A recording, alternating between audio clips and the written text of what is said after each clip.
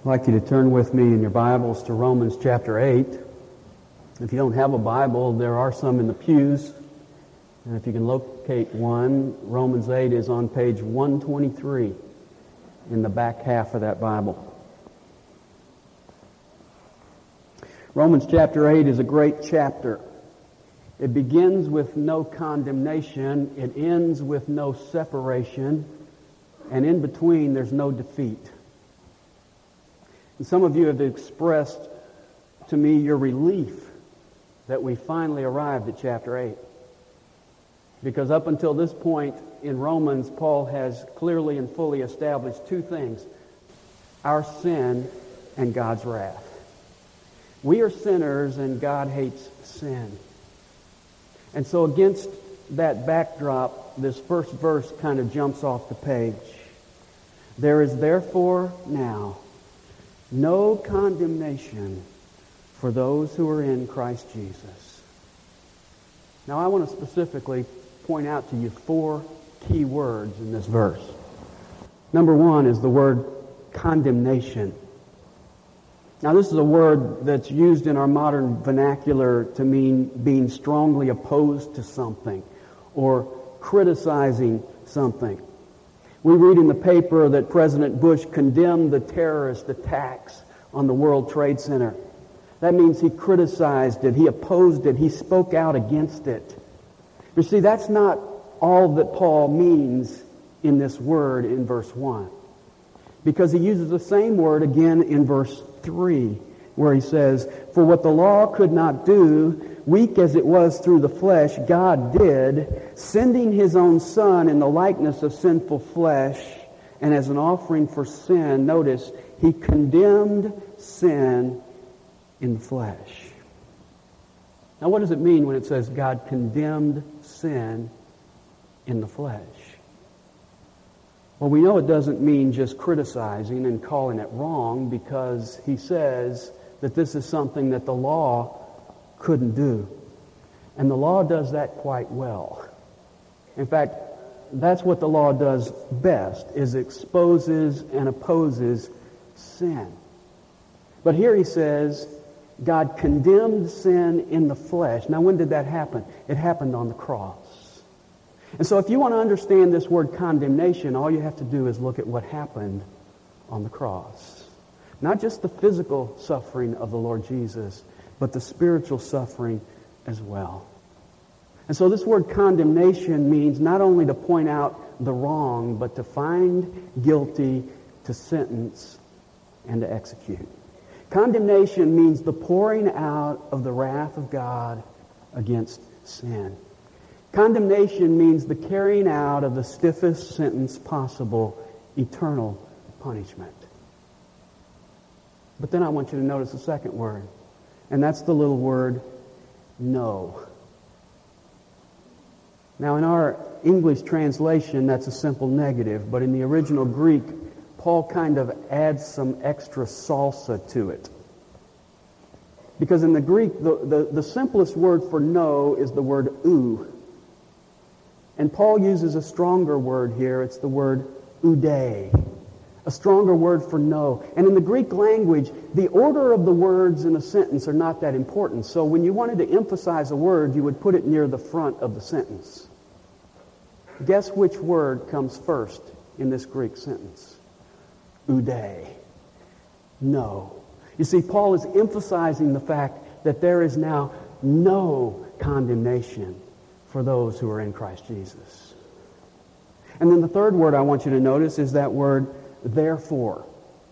You see, this is not an isolated verse. Paul has been laying out the gospel in the first 7 chapters, saying things like this in chapter 1 and verse 16.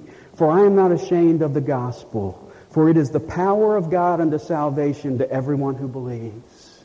He said this in chapter 4, verse 5, "To the one who does not work, but believes in Him who justifies the ungodly, his faith is reckoned as righteousness." He said in chapter 5 and verse 8, "But God demonstrates His love toward us, in that while we were yet sinners, Christ died for us."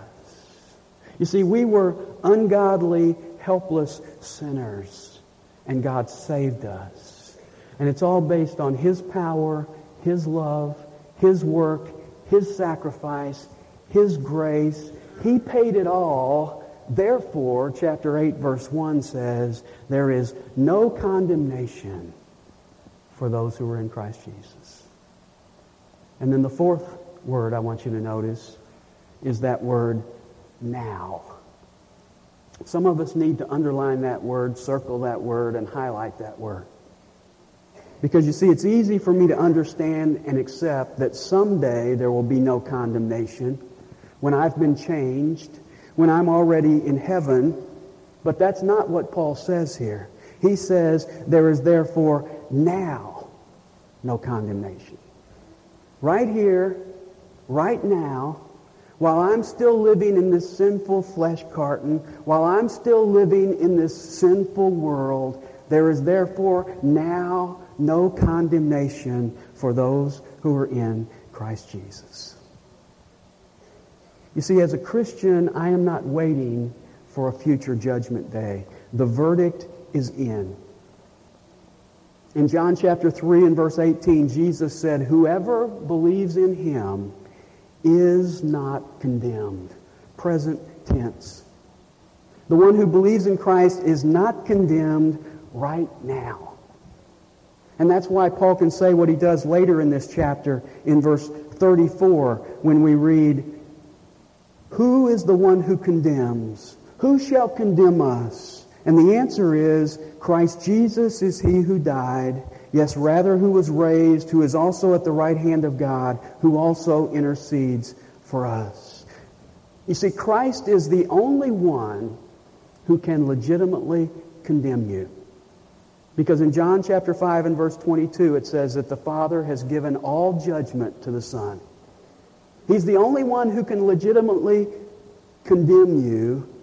And what has He done? He has died for you, and He is now interceding for you. The only one who can condemn you is not only not condemning you, He is defending you. You say, but Dan, how can I have no condemnation now? I mean, I haven't even finished all the sin I'm going to commit. I'm still doing the crime. What about the sins I'm going to commit in the future? What about the sins of tomorrow? Well, who gets this promise? He says, there is therefore now no condemnation for those who are in Christ Jesus. And as we saw at the end of verse 3, Christ took our condemnation. And so that's a beautiful picture. You are in Christ, and Christ has taken your condemnation. He has suffered the condemnation for your sins, past, present, and future. And so there is no condemnation left for you. No condemnation means no condemnation. You know, when you suffer pain, sickness, difficulty, when a disaster comes into your life, do you ever find yourself saying, this must be God punishing me? When something goes wrong in your life, do you ever find yourself saying, this must be God repaying me for that sin that I did 20 years ago? Well, listen carefully. Whenever you hear that voice, that is the accuser of the brethren whispering in your ears, because that's one of his favorite lies.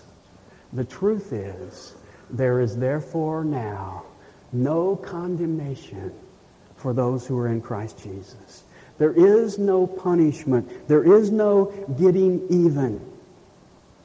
You see, as a Christian, if God ever punished you for one single sin that you have committed, then that would mean that you were helping pay for your salvation.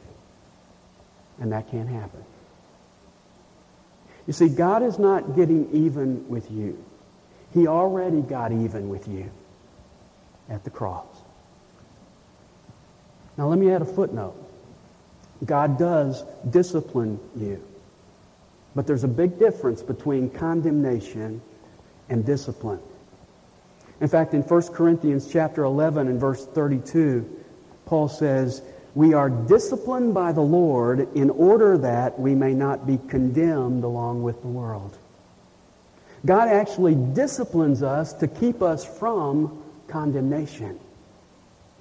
You see, discipline means to correct. Condemnation means to compensate. Fathers discipline, judges condemn. And Hebrews chapter 12 and verse 6 says, those whom the Lord loves, He disciplines. See, I didn't discipline the kids down the street. But I did discipline my own kids because I love them.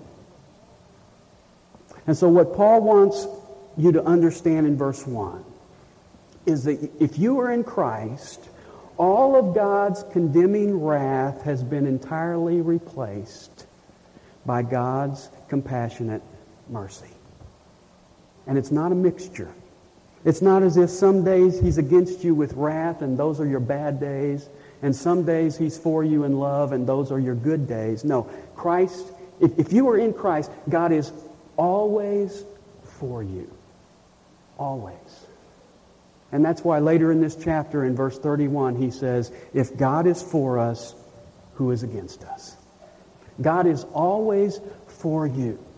And so even though I deserve condemnation, in Christ, there is absolutely no condemnation that I will ever experience.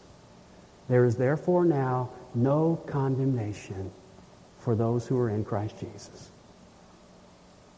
You say, well, how can Paul make such a bold statement? Well, he tells us in verses 2 and 3. Verse 2 begins with the word for. It's actually a Greek word that means because. He's going to tell us why he can make this bold statement. Verse 2, for the law of the Spirit of life in Christ Jesus has set you free from the law of sin and of death. Now, some of us get to a verse like this and we say, well, you know, that's a little too deep for me. I'm not really that into theology. I mean, I don't follow what Paul's talking about here when he says the law of death, the law of the Spirit. It's a little too complex for me. You know, when I was in Chicago, I used to go down to Cook County Jail and hold Bible studies with the inmates there. And one of the things that stood out to me about those guys was that most of those guys had very little education, but they knew a whole lot more about the details of our legal system than I did. They knew all about court proceedings. They spoke sometimes in legalese that went right over my head. And you know why? Because their life was on the line. Their life and their future was at stake. You see, I guarantee you, if you were on trial in a courtroom for a capital offense and your life was in the balance, you would hang on every word that the judge said. You would care greatly about whether he used words like guilty or not guilty, convicted or acquitted, set free or placed on probation. You see, if you care, you understand. And what Paul is talking about here has to do with your eternal future. And so let me help you with verse 2. The key phrase here is the words, set you free. You have been set free. You are not on probation. You're set free. Now, what are you set free from? Well, he tells us you are set free from the law of sin and of death. Now, what is the law of sin and of death? Well, that's the law. That's the Old Testament law. In chapter 7, Paul was very careful to tell us in verse 7, the law is not sinful. In verse 13, the law doesn't cause my death. He tells us in verse 12, the law is holy and righteous and good. But since I couldn't keep it, it became to me a law of sin and of death. The law showed me my sin. It stirred up my sin. And it found me guilty of sin. And then it didn't show me any leniency. It sentenced me to death. And so that's where I stand under the law. But Paul tells me in this verse, I was set free. Now, how was I set free? I was set free from that law by another law. You see, an airplane sits on the ground because of the law of gravity. But if it gets going fast enough and gets up to a certain speed, the law of aerodynamics takes over, and it is freed from the law of gravity by the law of aerodynamics. See, Paul is telling us here, you have been set free from one law by another law. And what is it that sets you free from the law of sin and death? Well, it's the law of the Spirit of life in Christ Jesus. And what Paul's essentially saying there is it's the gospel. If you go back to chapter 3, notice what he says in verse 27. Where then is boasting? It is excluded. By what kind of law? Of works? No, but by a law of faith. You see, we are no longer under the principle of works. We are under the principle of faith. Then in chapter 7 and verse 6, he says, but now we have been released from the law, having died to that by which we were bound, so that we serve in newness of the Spirit and not in oldness of the letter. I am no longer under the principle of the letter, that code of ethics. I am now under the principle of the Spirit of God. And then here in chapter 8 and verse 2, he says, we're no longer under a principle that brings death. We're under a principle that brings life. Now, why did we need to be freed from the law? Well, look at verse 3. For what the law could not do, weak as it was through the flesh, God did. See, we had to be delivered from the law because the law couldn't do the job. And what could not the law accomplish? Well, he tells us in verse 2, it's the law of sin and of death. So that tells us what the law couldn't do. The law couldn't free me from sin and therefore bring righteousness. And the law couldn't free me from death and therefore bring life. Now that was its original intention. In fact, in Leviticus chapter 18 and verse 5, it says, you shall keep my statutes and my judgments by which a man may live if he does them. That was the original intention of the law, but the law couldn't be a law of righteousness and life. Why not? He tells us because it was weak. But if you look closely at this verse, it doesn't say really that the law was weak. You see, the law was fine until it had to be carried out by us. It's the flesh that is weak. That's why Paul said back in Romans 3:20, by the works of the law, no flesh will be justified in his sight. No flesh will be declared righteous by God. And so the holy, righteous law couldn't make us righteous because we couldn't keep it. And so rather than being a holy and righteous law for us, it became a law of sin and of death. But, Paul says, what the law couldn't do, God did. And how did he do it? By sending his own Son in the likeness of sinful flesh. Now, pay attention to that phrase. Because Paul doesn't say that Jesus came in sinful flesh. That would make him a sinner. And he doesn't say that Jesus came in the likeness of flesh. That would make him a phantom. He says very carefully that Jesus came in the likeness of sinful flesh. You see, Jesus was in flesh. John chapter 1 and verse 14 says, the Word became flesh. And even after his resurrection, Jesus said in Luke 24:39, handle me and see, for a spirit has not flesh and bone as you see me have. You see, he was flesh, but he was not sinful flesh.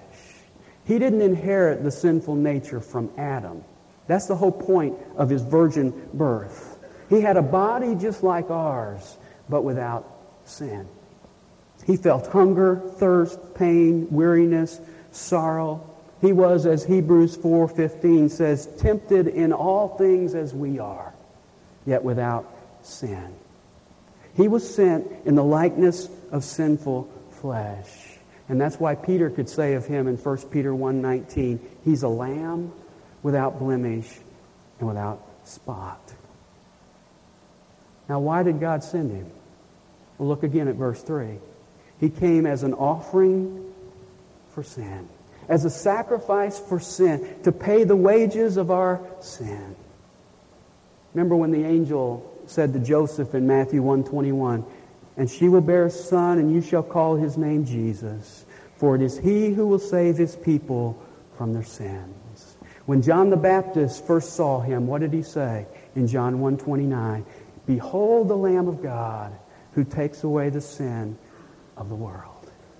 He came as an offering for sin. And then he elaborates on that in the last phrase of verse 3. He says, He condemned sin in the flesh. Whose flesh? Jesus' flesh. Whose sin? Our sin. You see, He didn't have any. God condemned our sin in Jesus' flesh. 1 Peter 2:24 says, And He Himself bore our sins in His body on the cross. 2 Corinthians 5:21 says, God made Him who knew no sin to be sin on our behalf. You see, my sin was condemned almost 2,000 years ago in the body of Jesus Christ. God placed my sin on Jesus, and then He brought down all of His condemnation for my sin upon Him. And that's why verse 1 is true. There is therefore now no condemnation for those who are in Christ Jesus. You see, your condemnation has already come. Christ already took it. And so if you are in Christ, Judgment Day is not a thing of the future. Judgment Day is a thing of the past. And then Paul goes on in this passage to show us what God did that the law couldn't. Now there's two things the law couldn't do. The law couldn't bring righteousness, and the law couldn't bring life. And so he goes on here to show how God did both of those things. He's going to show us how He produces righteousness rather than sin in verse 4, and then He's going to show us how He produces life rather than death in verses 5 to 11. First of all, He produces righteousness rather than sin. Look at verse 4. In order that the requirement of the law might be fulfilled in us. Now, what is the requirement of the law? Well, it's righteousness. The law demands it, but it can't produce it because of the weakness of our flesh. But what the law couldn't do, God did. And He does this two ways. Number one is imputed righteousness. That means righteousness that is deposited into our account. Not only was my sin condemned at the cross, but I have already been declared righteous. Listen to 2 Corinthians 5:21. He made Him who knew no sin to be sin on our behalf, that we might become the righteousness of God in Him. Now that's one of my favorite verses because it describes the most inequitable transaction in history. God took your sin and He put it on Christ, and then He took Christ's righteousness and He put it on you. Did you ever wonder why Jesus came to earth and lived here for a whole 33 years? You know, if Jesus was only going to die, He could have come for a weekend.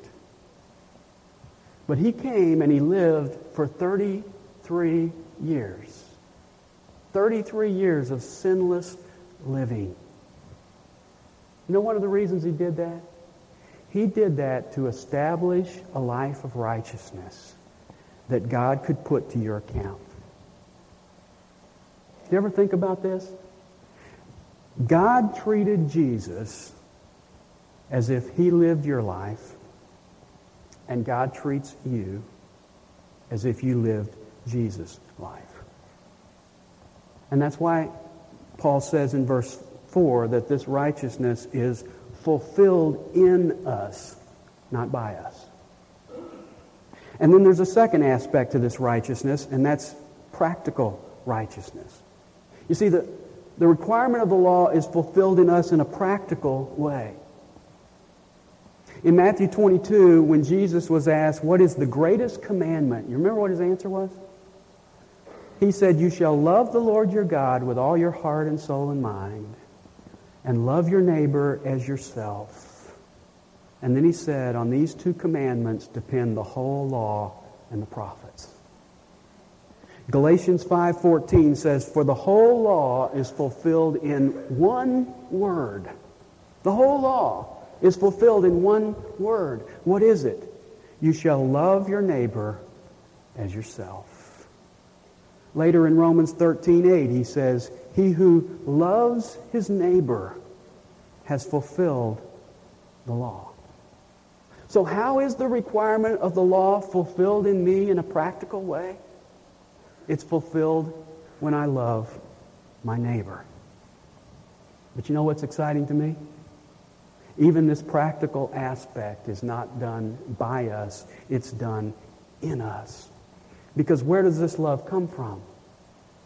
Well, Galatians 5:22 says, the fruit of the Spirit is love. You see, he produces that love inside of us to fulfill the requirement of the law. And that's why Paul adds at the end of verse 4, who do not walk according to the flesh, but according to the Spirit. You see, we don't live our life in our strength. We live his life in his strength. And so the first thing that God did that the law couldn't do was he produces righteousness rather than sin. And then the second thing he does is he produces life rather than death. And that's in verses 5 to 11. And he begins by contrasting the two categories of people in this world. Notice verse 5. For those who are according to the flesh set their minds on the things of the flesh, but those who are according to the Spirit, the things of the Spirit. Now there are two categories of people in this world, and only two. He calls them those who are according to the flesh and those who are according to the Spirit. Those who are according to the flesh, that's unbelievers. For an unbeliever, life consists of the flesh and nothing else. An unbeliever is limited to the physical, the mental, and the emotional part of life. And any meaning that he may find in life is found in the flesh. The Christian is those who are according to the Spirit. The Christian has encountered new life and new power and new insights and new goals. The Christian has been made alive to the spiritual realm. And then he goes on to contrast them further. He says these two categories of people have two mindsets. The unbeliever has set his mind on the things of the flesh. Everything that matters is temporal, physical, material. If you evaluate his goals in life, they are popularity, prestige, pleasure, power, privilege, prosperity. Believers, on the other hand, have a different mindset. They have set their minds on the things of the Spirit. God comes into my life by His Spirit, and He changes the price tags on things. He gives me a new priority in life. I now want the things that God wants. I now have the capacity, as Paul says in Colossians 3:2, to set my mind on the things above and not on the things that are on the earth.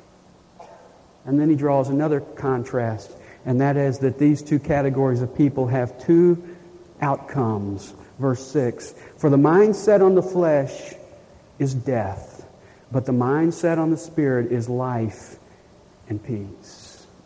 Unbelievers are living in a condition of death. And what does death mean? It means separation from God. And so they have a life of isolation, loneliness, worry, despair, emptiness. Their life is separated from God. They have a life of death, and ultimately that life leads to condemnation. In contrast, he says believers have life. And what is life? It's fellowship with God. We enjoy a relationship with God that leads to no condemnation. And then he makes a further contrast. These two categories of people have two attitudes. Notice verse 7. Because the mind set on the flesh is hostile toward God, for it does not subject itself to the law of God. What is the attitude of an unbeliever? He says, hostile and rebellious. That's why in chapter 5, verse 10 of Romans, it describes us prior to our salvation as enemies of God. What was I doing before I was saved? I was doing my own thing with an independent spirit, not caring about what God wanted or what God thought. I was hostile and rebellious against Him. But he says believers, on the other hand, have an attitude of last word in verse 6, peace. Even though I don't always do it, I want to do what God wants. And even when I fail, I have peace with God. And then there's a final contrast, and that's that these two categories of people have two capabilities. Notice the end of verse 7. He says, for they are not even able to subject themselves to the law of God. Verse 8, and those who are in the flesh cannot please God. Unbelievers are not able to submit to God, and they cannot please God. Now, did you get that? An unbeliever, no matter how nice a guy he is, cannot please God. You say, well, surely when a person goes to church and gives money and smiles at babies, God is pleased. No. Why can't an unbeliever please God? Well, because Hebrews 11:6 says, without faith, it is impossible to please Him. You see, an unbeliever can't please God because he doesn't believe God. An unbeliever can't please God because he's rejecting God's Son. An unbeliever can't please God because he's living to please himself. And then in contrast to that, the believer is already described in verse 4 as those who have the requirement of the law fulfilled in us. We are pleasing God by the Spirit of God. And so that's a pretty bleak picture of those according to the flesh. Their mindset is the things of the flesh. Their attitude is hostility to God. Their capability is they can't please God. And their outcome is death. But notice what he says in verse 9. However, you are not in the flesh, but in the Spirit. See, that whole bleak description in verses 5 to 8 is your past. You are now in the Spirit. And what's the condition for being in the Spirit? He says, if indeed the Spirit of God dwells in you. You see, you are in the Spirit if the Spirit is in you. And every Christian has the Spirit of God. Notice what he says at the end of verse 9. But if anyone does not have the Spirit of Christ, he does not belong to Him. That's an important statement because there's a popular teaching today that says that you become a Christian and then at some later time you receive the Holy Spirit. That teaching enables us to have Christians who are walking around without the Spirit of God. But what does this verse say? This verse says if you don't have the Spirit, you don't belong to Christ. See, there's no such thing as a Christian who doesn't have the Spirit of God. Every Christian has the Spirit of God dwelling in him. And then he goes on in verse 10 to say, and if Christ is in you, here's what's true about you. Though the body is dead because of sin, yet the Spirit is alive because of righteousness. If Christ is in you, your body is still dead. And your body is going to continue to decay. And you will eventually physically die. Why? Because of sin. Because of Adam's sin. You were born this way. And your body will deteriorate and die. You have a dead body, but, he says, the Spirit is alive because of righteousness. Now, he's not talking about the Holy Spirit there. He's talking about your physical human spirit. My body is still dead, but my spirit is alive. You see, I am alive, I am indwelt by the Spirit, and I walk according to the Spirit, but I'm still in this body which hasn't been changed. So I'm a new creature in an old flesh carton. And that's a big part of the problems that we run into. I'm already made new spiritually, but physically, it's still the old me. So I have new life in a dead body. You say, well, that's great, but what about my body? Well, look at verse 11. But if the Spirit of Him who raised Jesus from the dead dwells in you, He who raised Christ Jesus from the dead will also give life to your mortal bodies through His Spirit who indwells you. Did you get that promise? The promise is that God will one day give life to your mortal body. He will one day raise you from the dead. And there's an implied guarantee there, and that is He's got experience.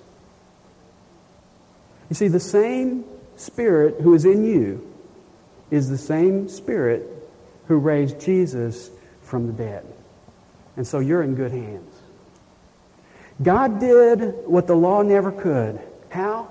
By sending His Son who paid for our sins, and by sending His Spirit who indwells us, producing righteousness rather than sin, and producing life rather than death.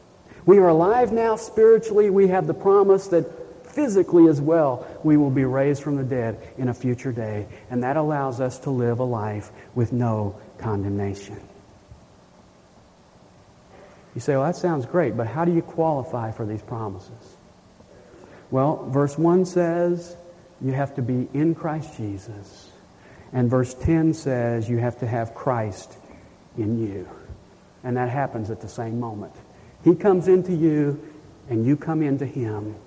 And so as we close our service this morning, I would invite you, if you've never done that, to come by faith to Jesus Christ today.